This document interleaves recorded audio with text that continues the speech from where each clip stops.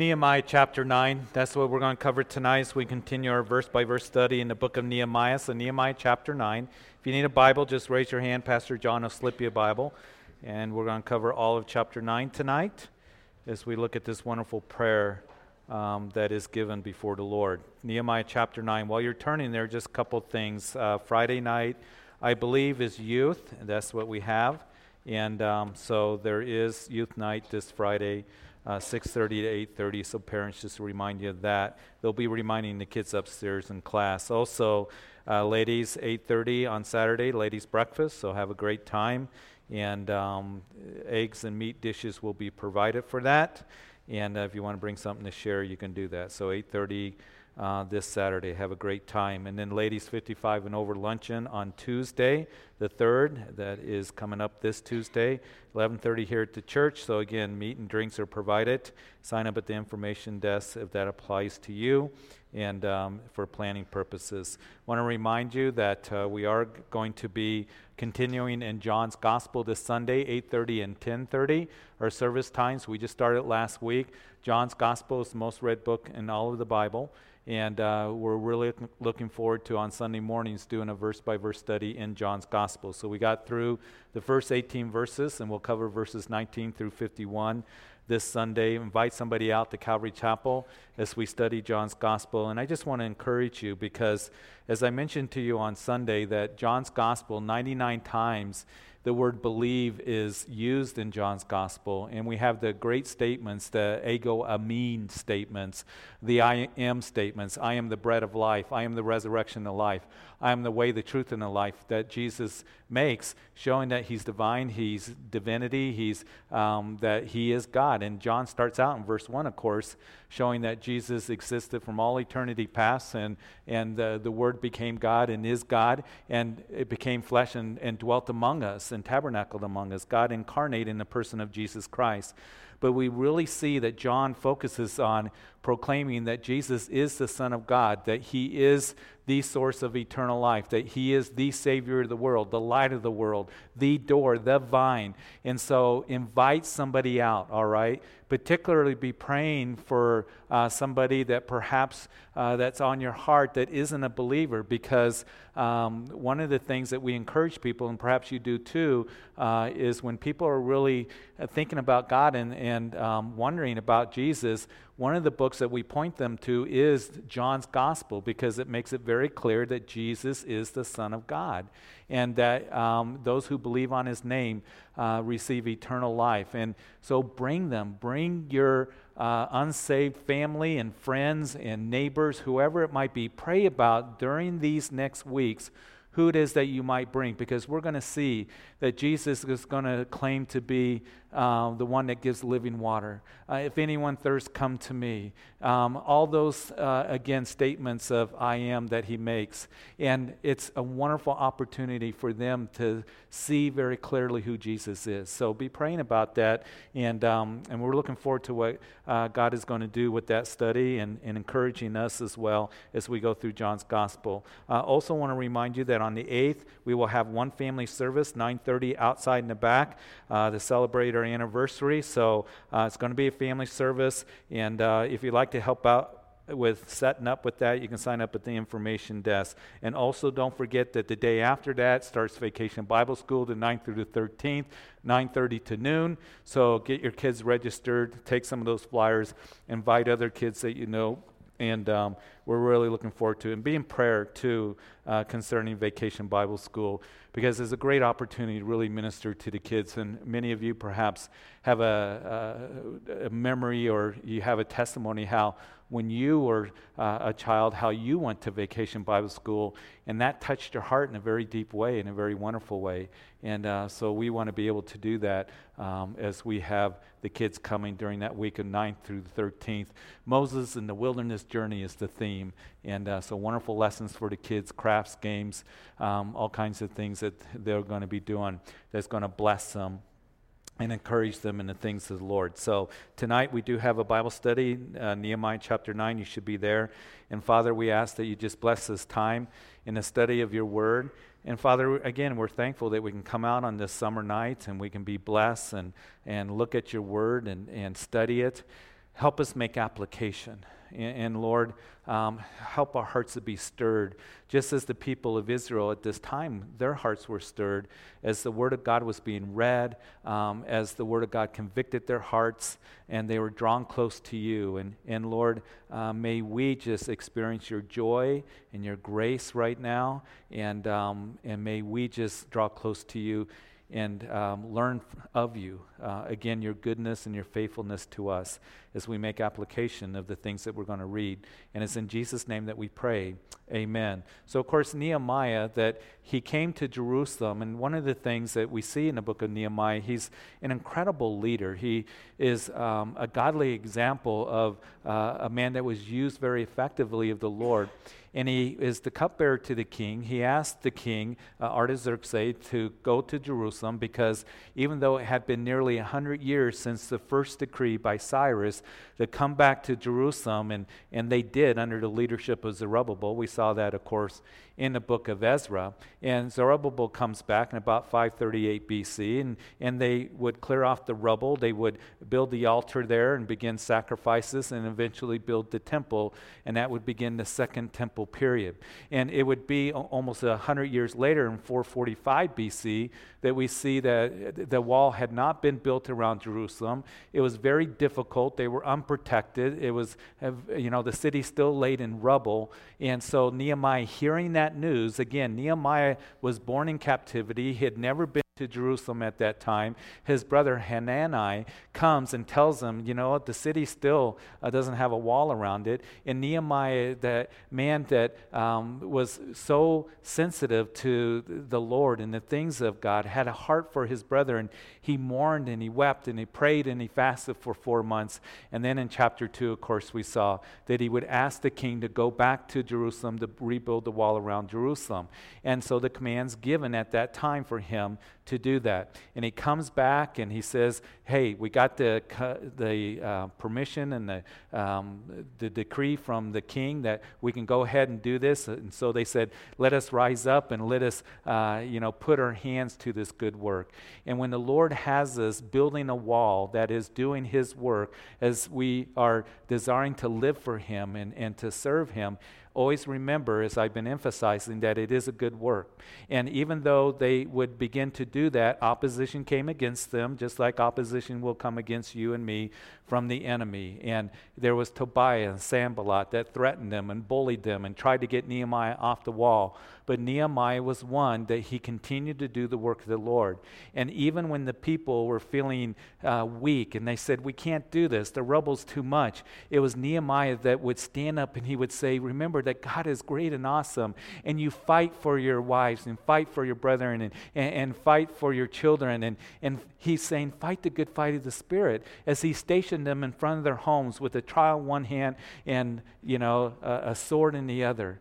And he was such an encourager. And in 52 days, the wall would be built, as we saw in chapter 6, an absolute miracle of God. But you see, Nehemiah, he didn't just leave. He didn't pack up his donkey and say, well, I'm going to go back to be the cupbearer. You guys have the wall. But Nehemiah, more than anything, wanted to make sure that the spiritual priorities and aspects were there in place in Jerusalem so that the city and the nation could prosper once again.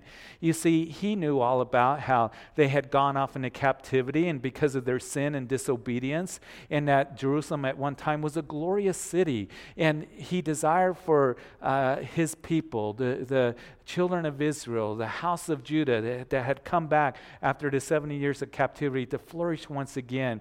And so he made sure that the spiritual aspects were in place, the Levites and the priests set up. He set up Hanani, again his brother, and Hanani as leaders, because he's going to be going back to the king here, as we will see as we continue in the book of Nehemiah. And so these were men that were faithful men, those who have proven character and faithful men that feared the Lord. They feared the Lord over fearing men. And so Nehemiah set the leadership there, and that's how we can be effective leaders, is one that we are faithful individuals to the Lord, and then we're ones that we fear God over fearing men. And I think that's very important that we remember that, because it reminds me of our recent study.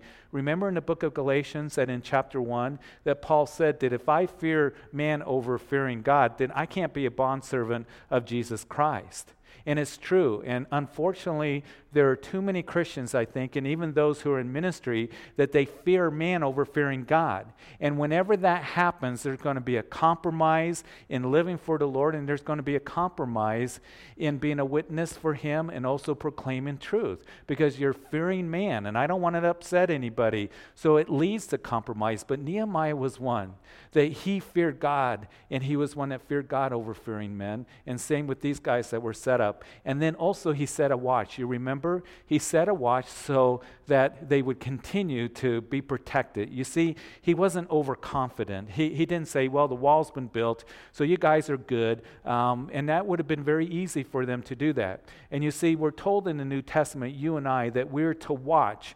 We're not to go to sleep spiritually. We're not to slumber. We're not to get sloppy. But what we're to do is continue to watch.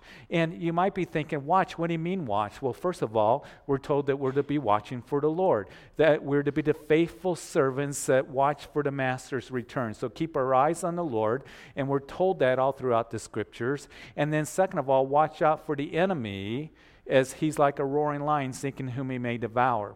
And one of the things that he desires to do is come at us when we are sleeping. You remember that Jesus was in the garden, and he told his disciples, I'm going to go over here and pray. Peter, James, and John, you guys watch and pray, lest you fall into temptation. And what happened? They fell asleep, didn't they?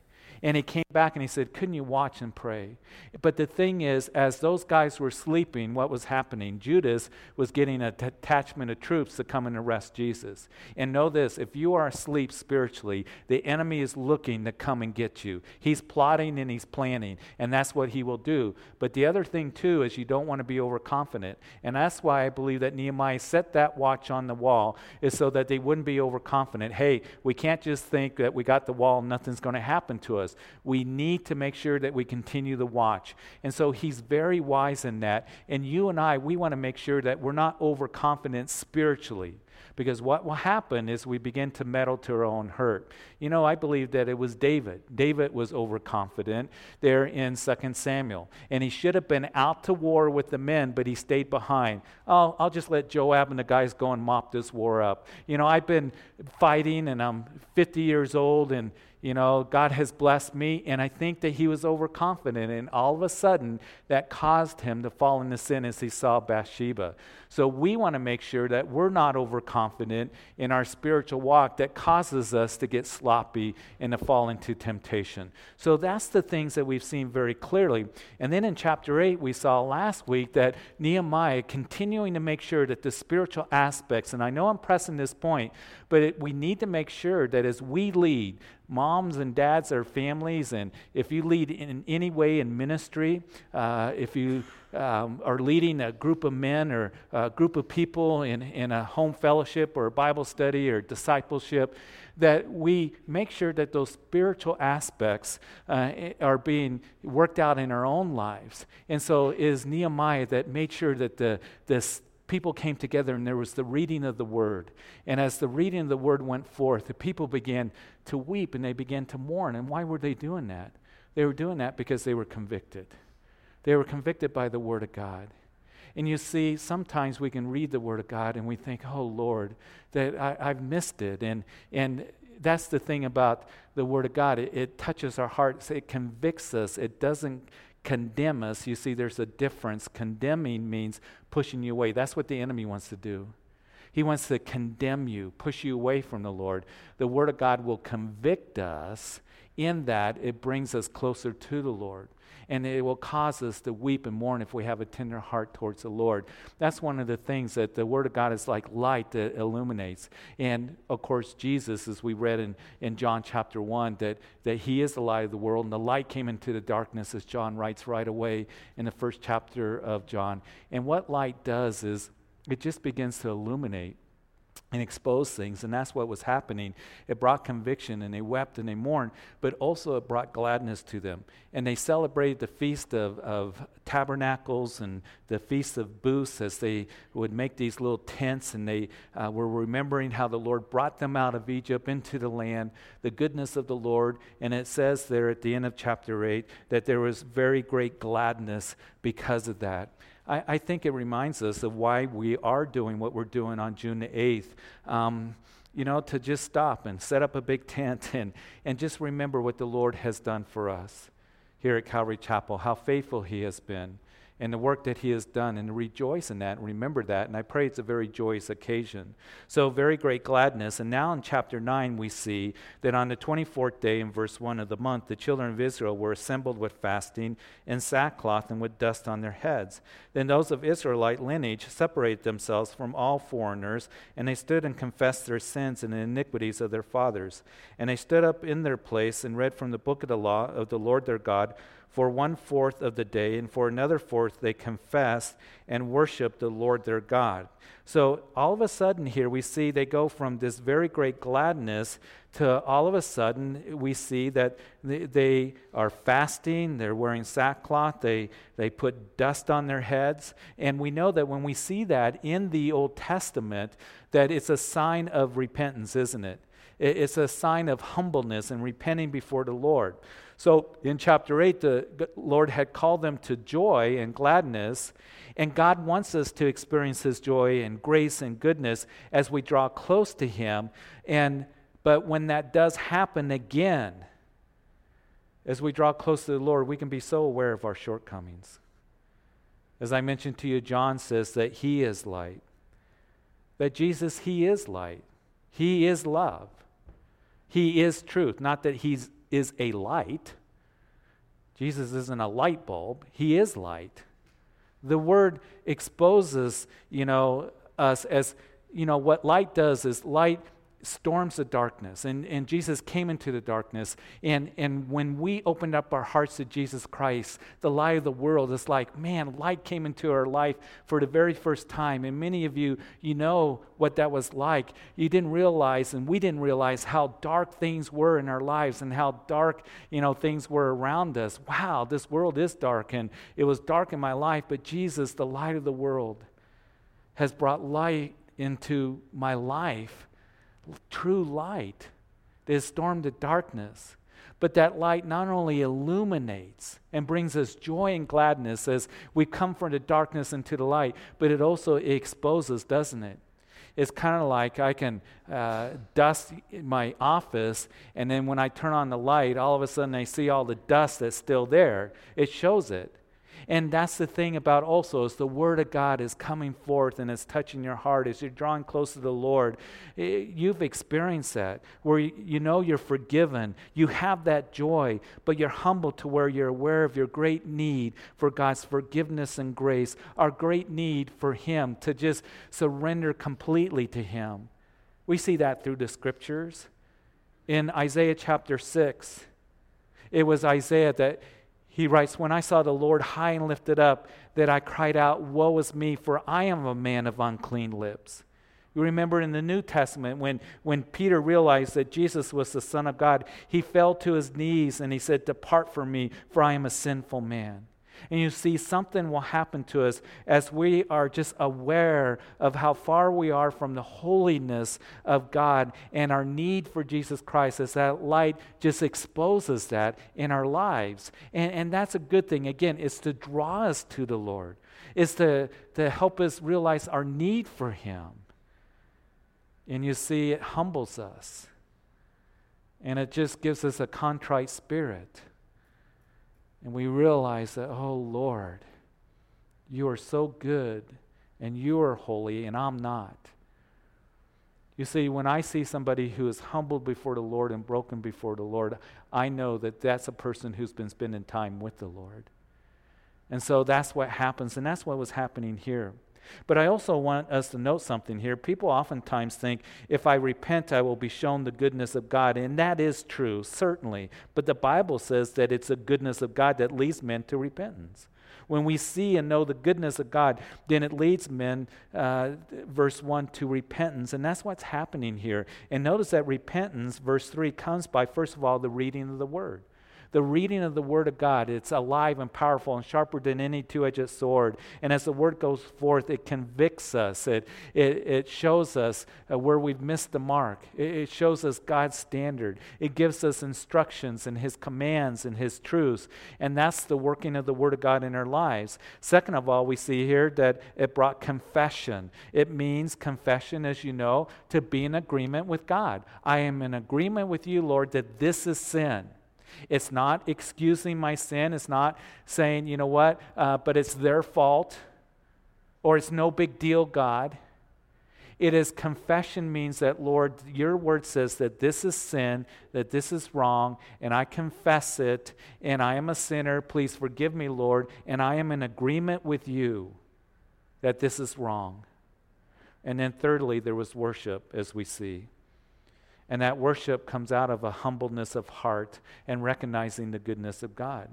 So we continue reading in verse 4, then Joshua and these guys that are listed there, I won't go through all the names, stood on the stairs and the Levites and cried out with a loud voice to the Lord their God. And the Levites, Joshua and these guys, would say, stand up and bless the Lord your God forever and ever, and blessed be your glorious name, which is exalted above all blessing and praise. You alone are the Lord. You have made heaven, the heaven of heavens with all their hosts, the earth and everything on it, the seas and all that is in them, and you preserve them all. The host of heaven worships you. So we see here that this prayer that is now before us is actually the longest prayer in the Bible, some 34 verses. And as you look at the Old Testament, this prayer for the nation, recounting the history of how God has worked through the nation, all the way from Genesis to the present. And it really is an amazing prayer as we look at this. But the national prayers that are given in the Old Testament are found in Ezra chapter 9 that we saw recently, found in Daniel chapter 9. What was that prayer? Remember that Daniel was praying before the captivity was over. It was almost done, and Daniel's praying for the nation, saying, we have sinned, Lord, and we transgressed. That's why we went off into captivity. And then Gabriel shows up in Daniel chapter 9 and says, Daniel, I come to give you understanding. That Daniel, that what is determined for your holy city and for your people are 70 weeks. And so you have the prophecy of the 70 weeks of Daniel, an amazing prophecy that we've gone over before in our study of the book of Daniel. And here we have a third great prayer, and that is in Daniel chapter 9. And we have here that, first of all, there's an acknowledgement of the greatness of the Lord. And oftentimes when you see prayers in the scripture and prayers from those who are men of faith that are given, they will give these prayers, and even the women that have recorded in 1 Samuel, and Mary, when she gives her prayer, when she found out that she's carrying the Christ child, there's always an acknowledgement of the greatness of God. That, Lord, that you are great, that you are the creator, and you preserve the heavens and the earth. You made everything. You hold them together. And again, as we saw that in John's gospel, you recall that John, again, as he said, in the beginning was the Word, and the Word was with God, and the Word was God. He was in the beginning with God, talking about Jesus, because the Word became flesh and dwelt among us. God incarnated in the person of Jesus Christ there in verse 14 that we went over. And John goes on to say, all things were made through him, and without him nothing was made that was made. Jesus is the creator. And I want to remind you again, as I mentioned on Sunday, that Jesus is always presented as the creator God. He is never presented as a created being. He is always presented as one that existed from eternity past and is the creator of all things. In Colossians chapter 1, it tells us that as he created all things, were created through him, and in him all things consist. In other words, that word consist in the Greek means are held together. And you think about this universe, and we talked about how it's summertime, you can sit outside, and when you go camping or out in the countryside, see the Milky Way galaxy, and it's just the vastness of the universe. We can't even comprehend it. And it is kind of interesting. You made heaven and the heaven of heavens. What exactly does that mean? Heaven, where we're going to be with the Lord? The heaven of heavens? Or is there a heaven of heavens, We don't know what's all out there. But it's vast and it's incredible. And God made it all. And everything here on the earth and the seas and all that is in them, and you preserve them all. You hold it all together, just like Colossians chapter 1 says. You see, it's important for us to understand again the greatness of God and how awesome God is, that He is the creator of the universe, and He holds it all together, all the atoms. Scientists don't know how an atom doesn't keep from, because of, the electrons and neutrons and protons, and, why don't they just explode the atom? What holds the atom together? Scientists are still, lots of physics behind it and stuff, but it's the Lord. He holds it all together. They'll use terms, when I was in high school, 100 years ago, they used terms like atomic glue, because opposites attract, like particles, expand. And what makes the atom from staying together? He holds it all together. Every bit of it. And listen, if He holds all that together, He can hold your life together. As you're just surrendered to Him and trust in Him. And that's why Nehemiah was saying to them when things seemed overwhelming and we can't do this, Lord. It's too hard. There's too much rubble. They said, remember the Lord great and awesome. And I know that it brings me strength when I feel like the rubble of the circumstances around me is just too great, Lord. That the Lord is great and awesome, and He's able to work, and He's able to hold my life together as I just look to Him. So He holds our lives together because He is great and awesome. And after acknowledging who God is, how great He is, then He begins, or this prayer of the Levites, it continues with, reflecting on what He has done. Verse 7, you are the Lord who chose Abram and brought him out of the Ur and the Chaldeans and gave him the name Abraham. You found his heart faithful before you and made a covenant with him to give the land of the Canaanites and the Hittites and the Amorites and the Perizzites and the Jebusites and the Gershites, and give it to his descendants. You have performed your words, for you are righteous. Another great encouragement for us here tonight.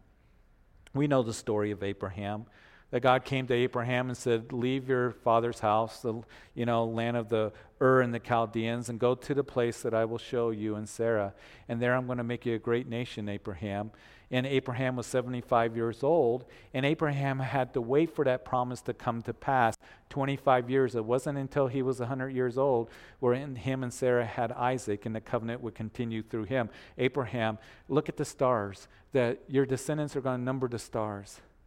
And Abraham in chapter 15 believed God, and it was accounted to him for righteousness. So Abraham was a man that, as it says here, that you have performed your words, for you are righteous. And it tells us in Romans chapter 4, verse 21, concerning Abraham, that he was fully convinced that what he had promised, that is, what God had promised, that he is also able to perform. Listen, what God has promised to you through His word, He is able to perform. Do you know that? He's able to supply all your needs in Christ Jesus. He is the one that will bring comfort to you when you need it, and strength to you. When we're afraid and He says, don't be afraid, know this, that He's the one that can bring that strength and courage to us when we need it. We can't do it on our own. But what God has promised to you, know this, that He is able to perform it. And maybe there's a promise in God's word that has been given to you. And like Abraham, you're waiting for that promise to come to pass. You're waiting for that promise really to be worked out in your life. Know this, that God is great and awesome, the creator of the universe. And just as He did with Abraham, being fully convinced that what God had promised, that God is able to perform it, and He will perform it for you because His word is true. And every dot and tittle of His word and His promises will come to pass for us. So you stand on those promises and you trust in the Lord and you rest in His love. And we see that the prayer continues in verse 9. You saw the affliction of our fathers in Egypt, and you heard their cry by the Red Sea. You showed signs and wonders against Pharaoh, against all his servants, and against all the people of his land, for you knew that they had acted proudly against them. So you made a name for yourself as it is this day. And you divided the sea before them, verse 11, so that they went through the midst of the sea on the dry land. And the persecutors you threw into the deep as a stone into the mighty waters. Moreover, you led them by day with a cloudy pillar, and by night with a pillar of fire and you gave them light on the road which they should travel. So God brought them out of Egypt, as we know, in orderly ranks. They would come and they would be backed up against the Red Sea with two mountain ranges on either side. And you know the story, how the Egyptians, as Pharaoh's heart was hardened, was told to go after the children of Israel. And so the Egyptian chariots, the most massive army on the face of the earth at that time, was going to come up and destroy the children of Israel. But then we see that God would part the Red Sea. And we know that they would cross on dry land. That's emphasized here. And again, those skeptics of the Bible will say, oh, it's not really the Red Sea. It was the Reed Sea that's out there in the Sinai Peninsula, and it's just swamp lands, and they just kind of went through the swamps, and that's what's really being talked about. Nowhere in the Scripture does it give any indication of that. Always when it describes all the way through the Old Testament and in the New Testament that there was the crossing of the Red Sea, they crossed, first of all, on dry lands, so their sandals and feet didn't get wet, all right? And then second of all, that the waters were deep. There was a wall of water, and that the Egyptians drowned. Here it says, as it gives the description here, that you divided the sea. They went through the midst of the sea, that is the children of Israel on the dry land. The persecutors were thrown into the deep like a stone that is, into the mighty waters. So it's definitely the Red Sea. And, and here's the thing. Always remember that if you can believe in Genesis 1:1, that God created the heavens and the earth, the rest of the Bible is not hard to believe. It's not hard to believe that God can make a large fish to come along and swallow Jonah when he was thrown overboard. I don't have any problem at all with that. Or that he parted the Red Sea, or he dropped manna from heaven, or water came from the rock, whatever miracle that it is, because he's the great and awesome God, isn't he?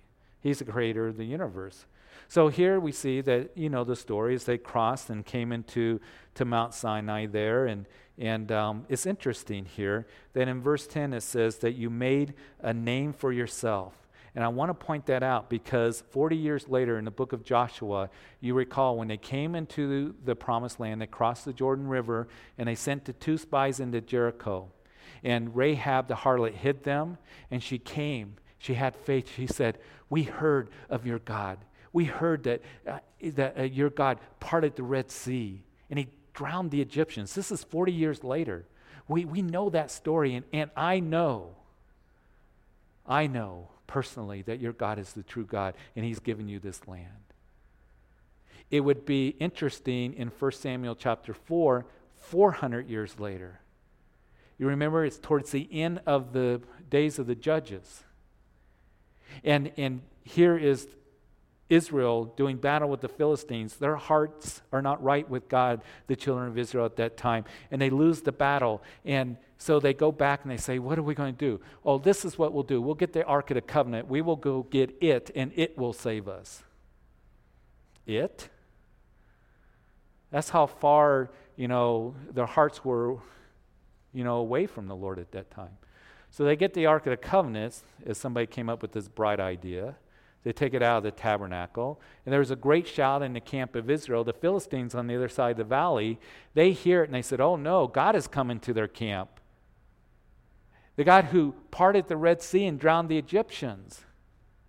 Interesting, 400 years later, that story is still being told. But here is what intrigues me. Why didn't the Philistines, who are full of fear and recognizing that God had parted the Red Sea and defeated the Egyptians. And as you go through the book of Exodus, you see that the Lord was, as he was pouring down the plagues upon Egypt, that I will have the other nations know that I am the Lord.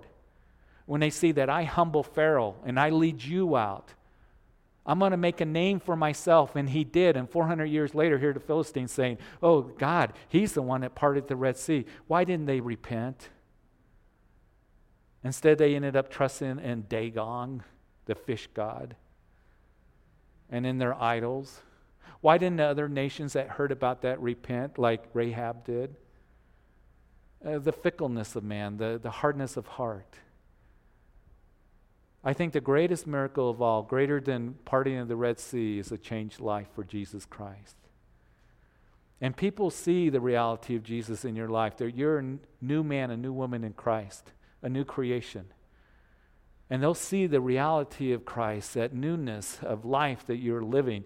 but yet they something different about you. This is real, I know, but yet they're hardening their hearts to the Lord. So we need to keep praying, and we need to keep being a witness and keep loving them and sharing with them. So here, the story of the crossing of the Red Sea, they come to Mount Sinai, verse 13. You came down also from Mount Sinai and spoke with them from heaven and gave them just ordinances and true laws, good statutes and commandments. You made known to them your holy Sabbath and commanded them precepts, statutes, and laws by the hand of Moses your servant. And you gave them bread from heaven for their hunger and brought them water out of the rock for their thirst, and told them to go into to possess the land which you have sworn to give them. So the Lord was leading the children of Israel, of course, by, as we read previously there in verse 12, that it was a pillar of fire by night, a pillar of cloud by day, and that would be over the tabernacle. And whenever that pillar would move, they would fold up the camp, they would fold up all their tents, and they would move in orderly ranks until that pillar stopped. And then they would set up camp again. And it was symbolizing, of course, the glory of God, the Shekinah glory of God, but also the presence of the Lord that was with them and leading them and guiding them.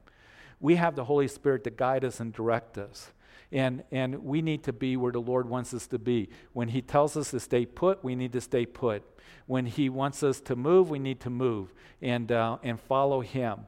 Not get ahead of Him, but we're not to also lag behind Him. Stay right where He wants us to be. So those are powerful symbols that we have in the Old Testament. And also we see that He would provide for them water from the rock. And we know that 1 Corinthians, Paul says that that rock is Jesus Christ. And what we're going to see in John's Gospel is that Jesus is going to talk about living water. And if you thirst, come and drink of me, is what He's going to say. And we'll get into that as we continue in John's Gospel. But He also gave them bread from heaven. Jesus in John's Gospel is going to talk about that in chapter 6, right? And then He's going to say, I'm the bread from heaven. I'm the true bread, the bread of life. And if you come and eat of me and drink of me, you'll never hunger and thirst again. Believe in me is what He was saying.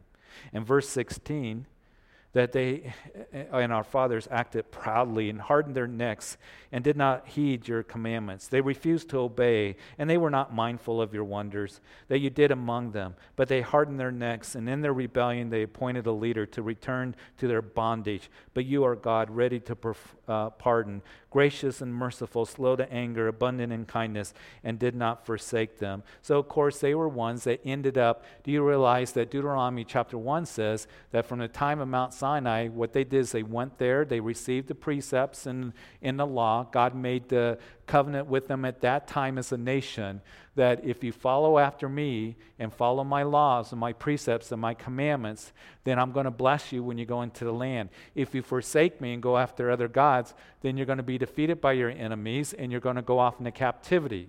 And so that's the covenant He made with them. And we know that in Deuteronomy chapter 1, it says from the time of Mount Sinai, after they built the tabernacle and they had the priests, all in line and the Levites ready to go, they were ready as a nation. The covenant was made with them. The laws were given to them. The tabernacle was made. The sacrificial system, they were all ready. And they could have moved from Mount Sinai up to the promised land in 11 days. It took them 40 years. Because of disobedience, and they stiffened their necks, hardened their necks. They were proud. They didn't believe in the word of the Lord given to them that I'll drive out the inhabitants. There's giants in the land. We can't go in. We're going to die in the land. Joshua and Caleb were saying, no, that doesn't matter. The Lord gave us the promise. Let's go in. But we're grasshoppers in their sights. So what? We'll gobble them up. Because God gave us a promise. And because they said, let's go back to Egypt, let's stone Moses and Joshua, they ended up taking a lot of laps around Mount Sinai, 40 years. Going into the promised land symbolizes that abundant life that the Lord has for you and for me. And a lot of times Christians, end up taking laps around their own Mount Sinai out there in the wilderness, and their spiritual life is very dry, and it's very barren, and it's very, very difficult because they don't walk in obedience. They don't trust in the Lord. They end up crying, hardening their hearts and their necks towards the Lord. Rebellion is in their life. And the Lord is saying, I wanted to do so much. You could have gone in 11 days. But it ended up that the wilderness out there became the, largest graveyard that ever existed in the history of mankind. That whole generation ended up dying except for Joshua and Caleb out there. And I just pray and hope for all of us that are here tonight, that as Jesus said, I came to give you life and life abundantly, that he desires to do that work as we just trust in him, as we soften our hearts towards him, and as we just walk in obedience with him, saying, Lord, I want to live for you. And we talked about that quite a bit in Galatians. What does it mean to walk in grace, to live in grace, to walk in the freedom and liberty that we have in Christ? That Paul said, stand fast in that. It means that I'm free to live for him and to walk in the Spirit, not after the flesh, and to trust in the Lord in everything in my life. And as you do, you're going to experience that abundant life. So we see that here they are stiffening their necks, and they were doing that. But God declared that he's gracious and merciful. Notice verse 17, slow to anger, abundant in kindness. He did not forsake them. Some people think that God was just, really mean and judgmental, but his name is proclaimed here, just as it was to Moses. Merciful, slow to anger, gracious, abundant in kindness. And yet they still continue to harden their necks and hearts against God's goodness. God protected them and provided them.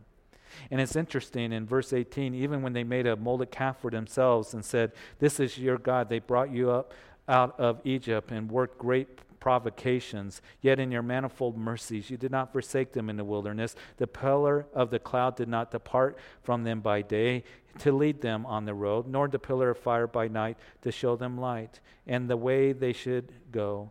You also gave your good spirit to instruct them, and did not withhold your manna from their mouth, and gave them water for their thirst. God was still providing and good to them.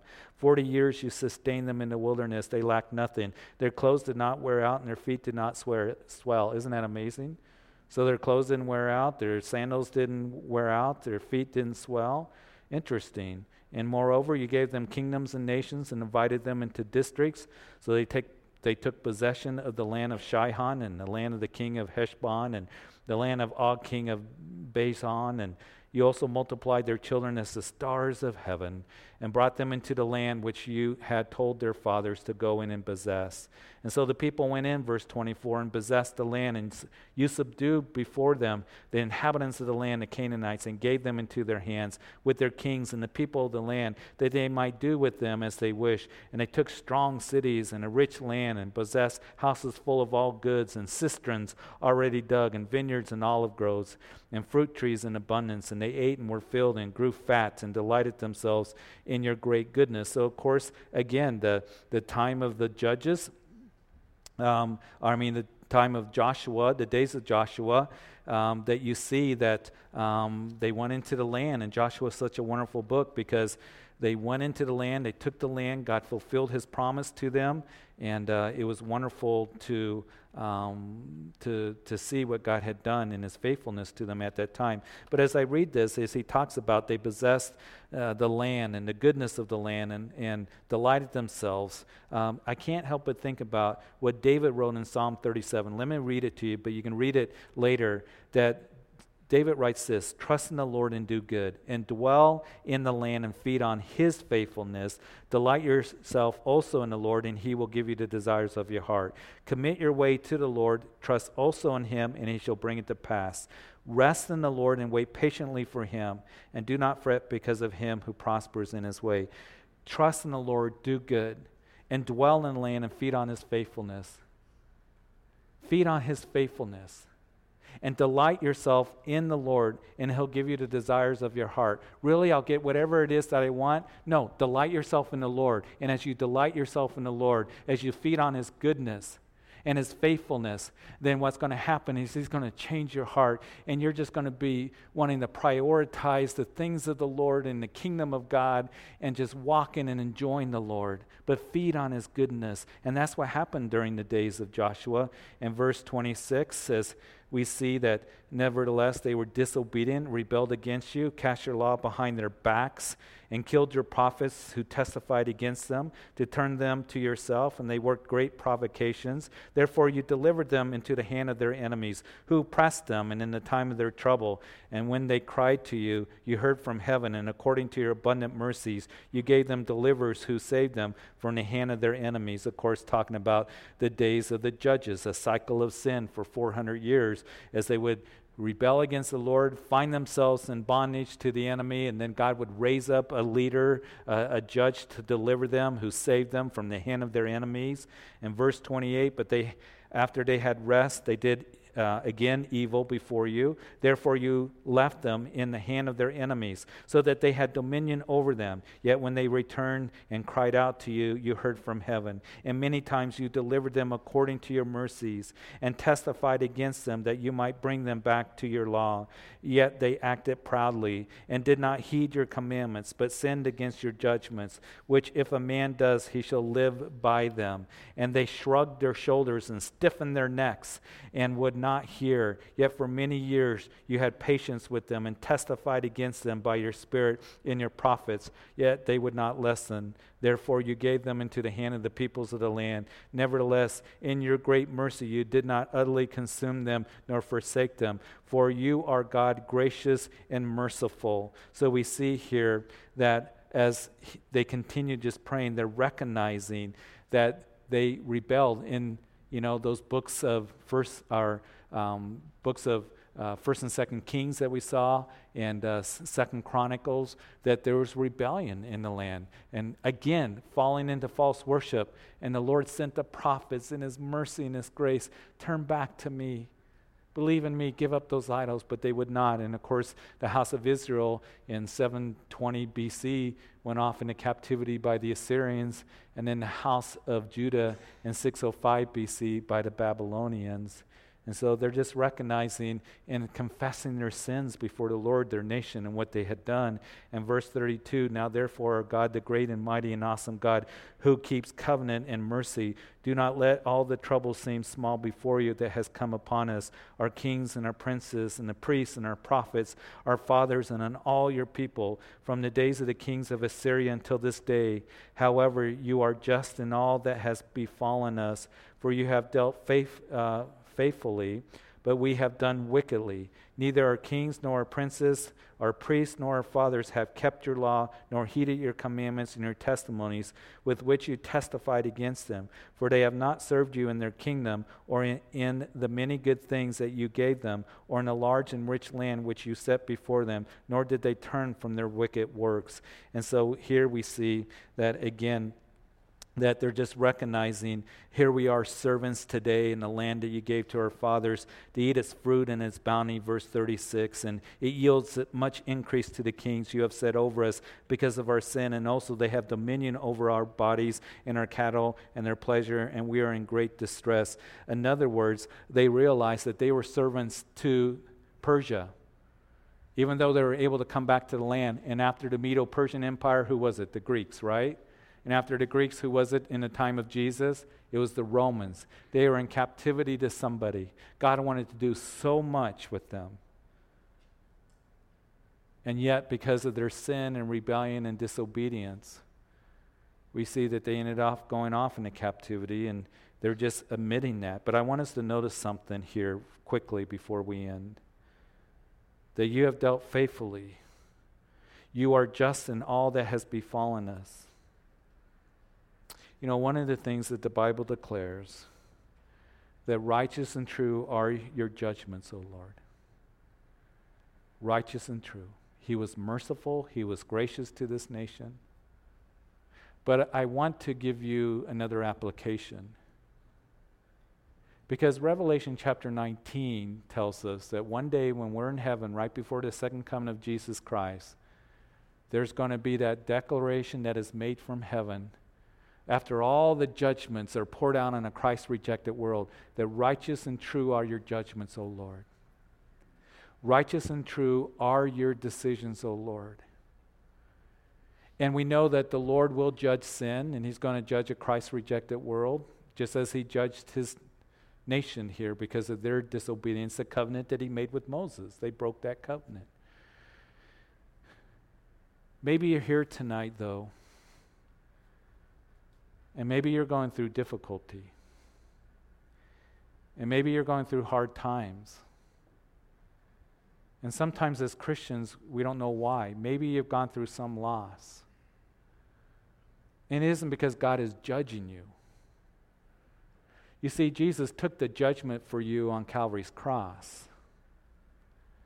He took the judgment for your sins upon the cross. So sometimes Christians will come to me and they say, I experienced this loss, and why did this happen, and why am I facing this? And I don't know why.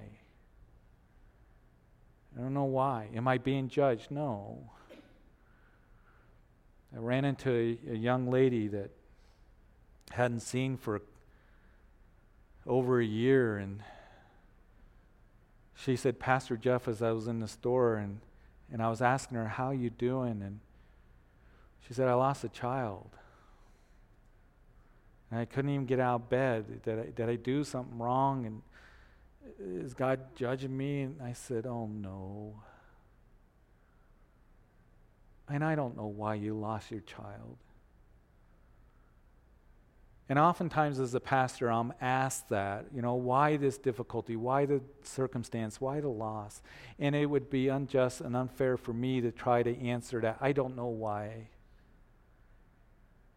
But I do know this, that one day that we will all be together and we will say, righteous and true are your judgments, O Lord. And we don't understand it now on this side of eternity. And we will not understand it. And I don't understand why things happen. But I know that in eternity's views and values, somehow, some way, we will all stand together and say, righteous and true are your judgments, O Lord. And that's hard when we're going through difficulties and trials right now, and circumstances and loss and tragedy even. But God is good and He's merciful. And when we are confronted with those things that we don't understand, we can fall back on the things that we do understand. The goodness and the mercy of God that's being proclaimed in this chapter. He was merciful and kind. And know this, that He wants to work in your life. And even in the loss, He will not forsake you. He did not forsake them. And He is with you to strengthen you and to comfort you. And you have a body of believers that are here to pray for you and encourage you and to lift you up. Fall back on the things you do understand. The goodness and the mercy of God. And the Lord loves you. And if we can trust Him with our salvation, then we can trust Him with what He's doing in our lives. And we will go through the trials and the difficulties and the heartaches and the losses in our lives. Certainly we will do. But don't think that God is against you. God is for you, and He loves you. And He wants to work, and you keep under the shadow of His wings and under His pavilion, all right? And stay there in a place of comfort and strength and drawing close to Him. It's not a time to run away from Him or to say, forget this. It's a time to draw close to Him at those times. And that can be hard, I understand.